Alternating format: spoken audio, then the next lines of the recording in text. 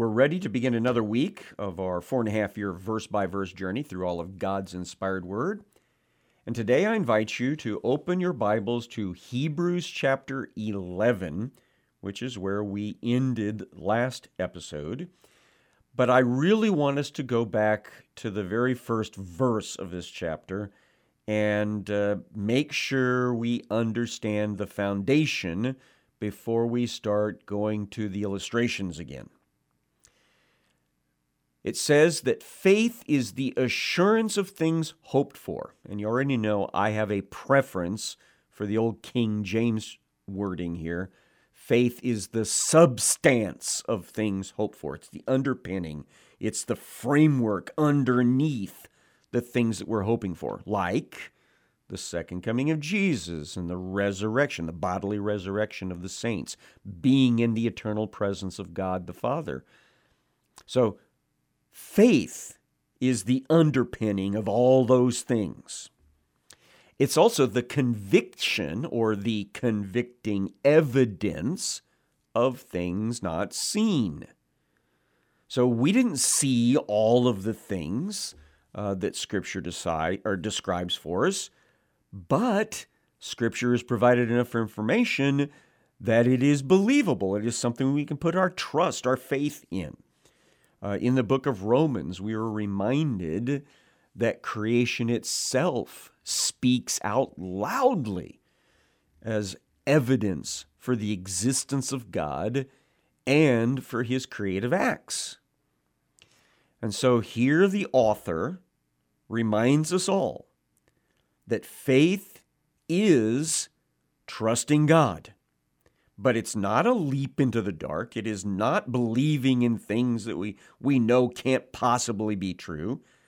It is considering all of the evidence, all of the testimony already provided. This is why Bible study is so very, very important to the Christian experience. The more you study your Bible, the more faith you should have. The less you study your Bible, the weaker your faith will be. I guarantee it. And so let's make sure we build up our faith by understanding the illustrations that come straight out of Scripture. Verse number 2, for by faith, the people of old received their commendation. And then we start going through some examples. By faith, we understand that the universe was created by the Word of God, so that what is seen was not made out of things that are visible. That's Genesis, the very first book written by Moses as testimony to God's creative work. And so the book of Genesis, combined with creation itself, just looking around, is a sufficient building up of our faith. It helps us to be more trusting of God. Then we come to one of the first stories in the book of Genesis. It is the story of the first death of a human being. It says, by faith, Abel offered to God a more acceptable sacrifice than Cain, through which he was commended as righteous, God commending him by accepting his gifts. And through his faith, though he died, he still speaks. And so the story that you can read for yourself is that Cain and Abel, the sons of Adam and Eve, were giving to God sacrifices. Abel, because he had a relationship with God and trusted God, he gave the best of his animals. Cain, who apparently did not have a relationship with God, or at least it was severely deficient, he did not trust God, so he kept the best for himself and gave God the secondary stuff out of his fields. And when God called him on that, told him that his heart wasn't right And if he didn't fix it, that sin was looking for a chance to take him down. And instead of repenting, Cain did what a lot of people do when they get called on the carpet for their own sin. He has a fit about the actions of his righteous brother. And the two of them get into some sort of altercation. And I think Cain only intended to hurt him badly, but he ends up killing him. I think this is the first instance of manslaughter in Scripture. And after he is dead, after Abel is dead, God calls Cain on the carpet again and says, "Where's your brother?" And Cain is evasive. "Not my day to watch him. Am I my brother's keeper?" And God said, "I know exactly where he is because his blood is crying out to me." And then God established a manslaughter punishment against Cain, basically banishing him from the very ground that he seemed to enjoy growing things in, and putting a mark on him so that no one would kill him for killing Abel, but only just keep him moving along. So the point that the Hebrew writer jumps on top of here is that even though Abel died because of his faith, he's still speaking to us. He is still providing testimony about that faith to us because we're still talking about his story here, thousands upon thousands of years later. So that's the power of the evidence of Scripture, the evidence of the stories of faith that help us to build our faith up. Now, another story that comes from the book of Genesis is about Enoch. Verse 5, "By faith Enoch was taken up so that he should not see death." So he did not go through the dying process like everybody else around him did. He basically was not found, it says, because God had taken him. Now, those of you who already know me, you know what I'll say next. Those of you that don't know me very well, get ready. I think Enoch will eventually die. I actually think he was taken away into the future and that he will be one of the two witnesses that's talked about in Revelation chapter 11, and that he will die and then be resurrected 3.5 days later and caught up to heaven just a few days before the second coming of Jesus. That's my belief.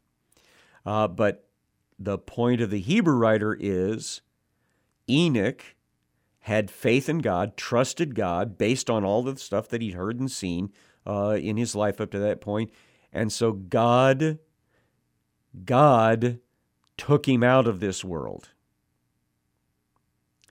Now, before he was taken, he was commended as having pleased God. So there is a record that is entered in that his faith pleased God. And that is why I think he will be still useful to God in our future.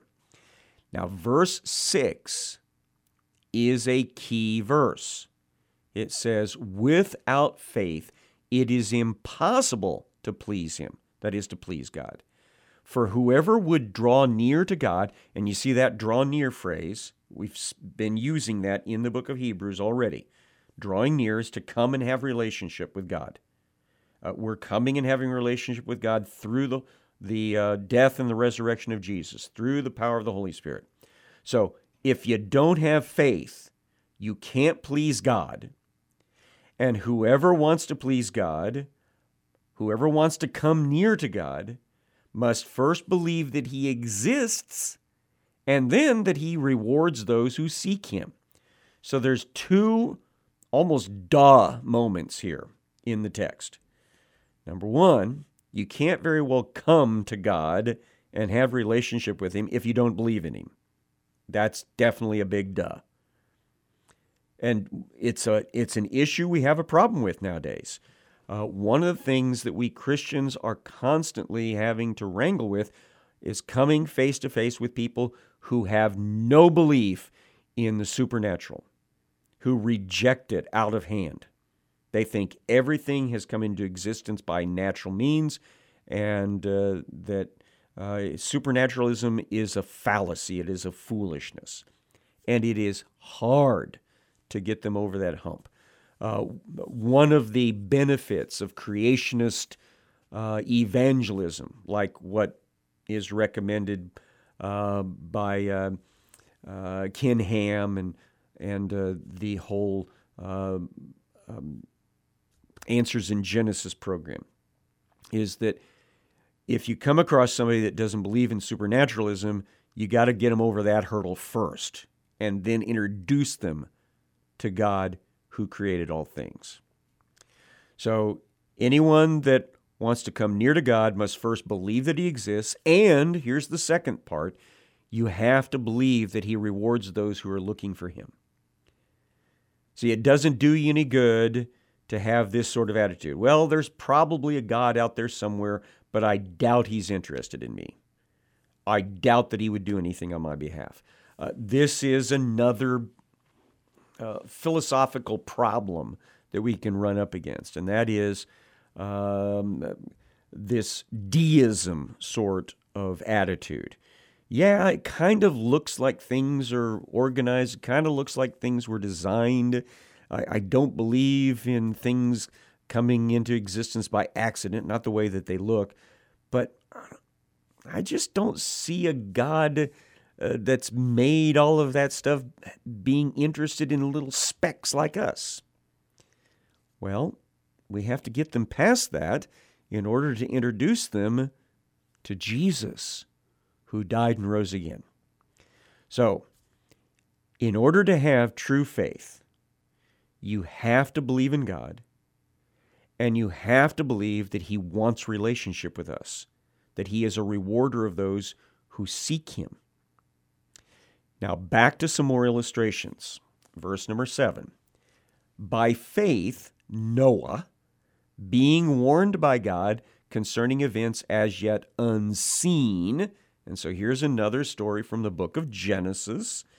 This time it's the story of when God is so done with the sin that's going on in the world, 10 generations in, and it's being really kind of stirred up by the fallen angels messing around with human women. That's Genesis chapter 6.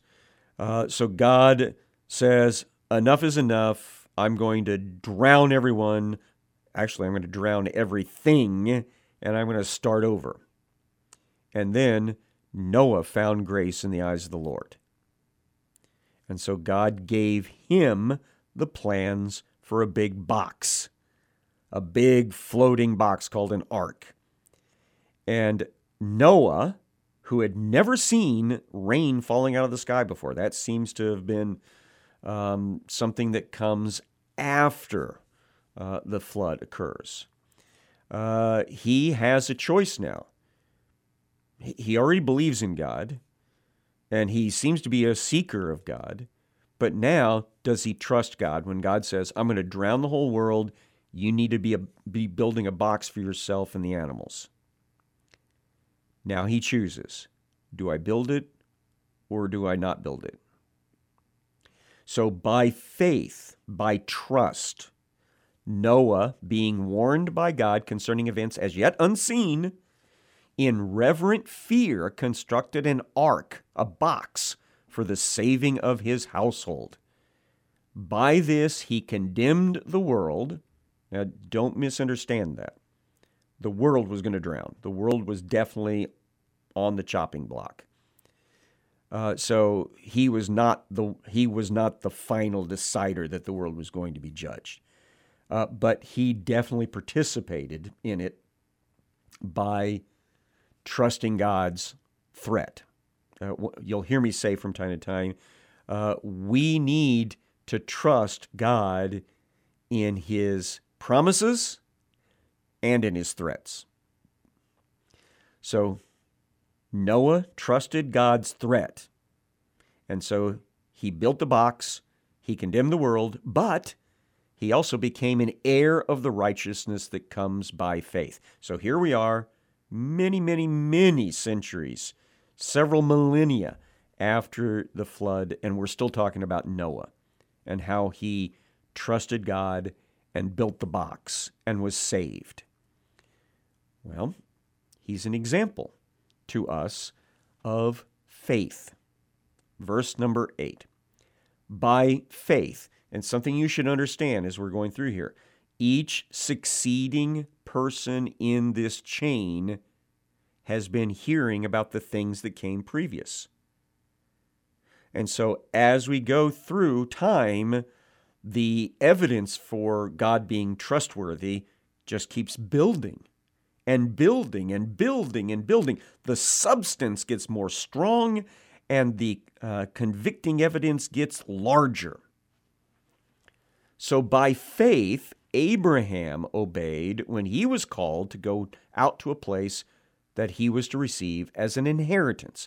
And he went out, not knowing where he was going.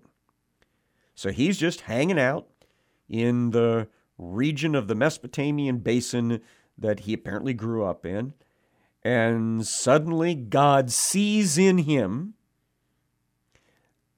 the beginnings of faith, the ability to trust him. And so God makes himself known to him, introduces himself as God Most High, and says, Abram, I got somewhere I want you to go. Leave and keep going south until I tell you to stop. Now, Abraham had a choice at this point. Do I trust God and go someplace where I've never been? Or do I just say, no thanks, and hang out here? Well, if he'd done the unbelieving thing and just stayed in Ur of the Chaldees, we wouldn't know of him as the hero of faith. But he did trust God, and he went south and ended up in Canaan. By faith, verse 9 says, he went to live in the land of promise, as in a foreign land. So he didn't even go there to just occupy it instantly. He went there to be an immigrant. A green carder is what we would say here in the United States. He went there to be just a migrant, a migrant resident. Now, he was living in tents along with Isaac and Jacob, heirs with him of the same promise. So the next couple of generations, same situation. For he was looking forward to the city that has foundations, whose designer and builder is God. The writer of Hebrews is clearly talking here about heavenly Jerusalem. He is talking about the eternal presence of God in reality. And so Abraham, when he traveled to Canaan, his faith was in bigger things than just Canaan. He was trusting that God had something very special. And that's what God kept telling him, that he did have something special for him and his seed after him. He just needed to trust him. And it wasn't just him, it was his wife. Verse 11, by faith, Sarah herself received power to conceive even when she was past the age, since she considered him faithful who had promised. So both Abram and Sarah are honored for their faith. Now, did they always have that faith? No, sometimes they acted in unfaith. Sometimes they tried to help God out or question, how's that supposed to work? But in their main thrust of life, they trusted God. And even though Sarah was 90 years old, past her ability by natural means to conceive, so she was postmenopausal, she trusted that she would still get pregnant, and she did. And Abraham was approaching 90, or approaching 99, approaching 100. And he trusted God as well. Verse 12, therefore from one man, and him as good as dead, when you're 100 years old, in most cases of human stories, you are living on bonus years. Therefore, from one man, and him as good as dead, were born seed or descendants as many as the stars of heaven and as many as the innumerable grains of sand by the seashore. Now, the Hebrew writer has clearly been reading in the Old Testament because that's the similes, that's the metaphors that are used by God when expressing to Abraham how many offspring he's going to end up with.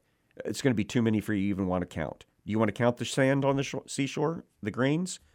It's going to be more than you want to count. You want to count the stars up in the sky? No, that's too many. It's going to be more than what you want to count, Abraham. And that's exactly what happened. And it wasn't just those that came of his flesh, because all of us Christians, all of us believers who are Gentiles, don't have a drop of Abrahamic blood in us. We're still Abraham's kids. We're still part of his descendants, and we count as sand grains and as stars in the sky. Now, verse 13. These all died in faith, not having received the things promised, but having seen them and greeted them from afar, and having acknowledged that they were strangers and exiles on the earth. So part of the point that he's trying to make here is that the heroes of faith did not realize the fullness of the things that they'd put their faith in. The permanent relationship with God in eternity was one of the things that was being focused on here. The promise of God being kept, that in Abraham's seed all the nations of the earth would be blessed.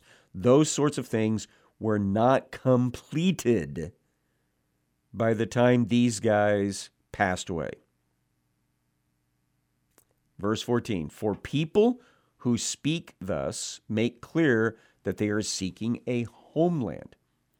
If they had been thinking of that land from which they had gone out, they would have had opportunity to return.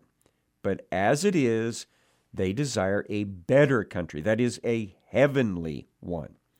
So again, the idea here is that Abraham, when he went to the promised land, could have always decided to go back to Ur of the Chaldees, but he didn't, because he trusted that there was something big going on, because that's what God told him. Later, when the Israelis left Egypt, some of them even rabble-roused to go back to Egypt. They were going to appoint another leader and head back. But if they had done that, they would have not realized the fullness of faith, the promised land. And that's going to come up in part of the book of Hebrews here. So faith is not just simply a one-time thing. It is an ongoing thing, because our faith cannot be completed until we are in the literal and eternal presence of God the Father. Our hope has not yet been realized. It's still just hope. So we need to hang in there and desire that better country, that heavenly one. And then keep in mind this, second part of 16. Therefore God is not ashamed to be called their God, for he has prepared for them a city. Old Testament passages, a couple of them, talk about how God says, I will be their God, and they shall be my people. So God claims us. God wants us to be part of his family, part of his eternal kingdom. And so when we put our trust in that and seek after him, we will be blessed. More illustrations. Let's stick with Abraham a little bit longer. Verse 17, by faith Abraham, when he was tested, offered up Isaac, and he who had received the promises was in the act of offering up his only son. Now, only there in the sense of the promised son. He actually has another son named Ishmael. But the wording for only here is monogenes, one of a kind. His one of a kind son. So he had received the promises about this one of a kind son, of whom it was said, through Isaac shall your seed be named, your offspring. That's Genesis 21:12, and Paul makes a really big deal out of that being a singular offspring or seed here over in the book of Galatians. So here's the point. Abraham had Isaac, a miracle baby. He and Sarah both had miracle baby Isaac. Miracle baby Isaac grew up, but he was not yet married and therefore had no children himself when God told Abraham he wanted him to trust him and offer this one-of-a-kind son that the promise was supposed to come through, that in your seed all the nations of the earth are going to be blessed. I want you to offer him to me as a sacrifice. And Abraham did trust God. Verse 19, he considered that God was able even to raise him from the dead, from which, figuratively speaking, he did receive him back. That's the power of that story in Genesis, is that Abraham's faith was basically this. God promised me that through Isaac, all my seed would be named and all my seed would be blessed. Isaac doesn't have any kids yet. God wants me to sacrifice Isaac. If I sacrifice Isaac because I trust God, God will have to resurrect him from the dead. That's the thought process. And God, of course, called it off at the last second, so he did, in fact, basically get his son back from the dead.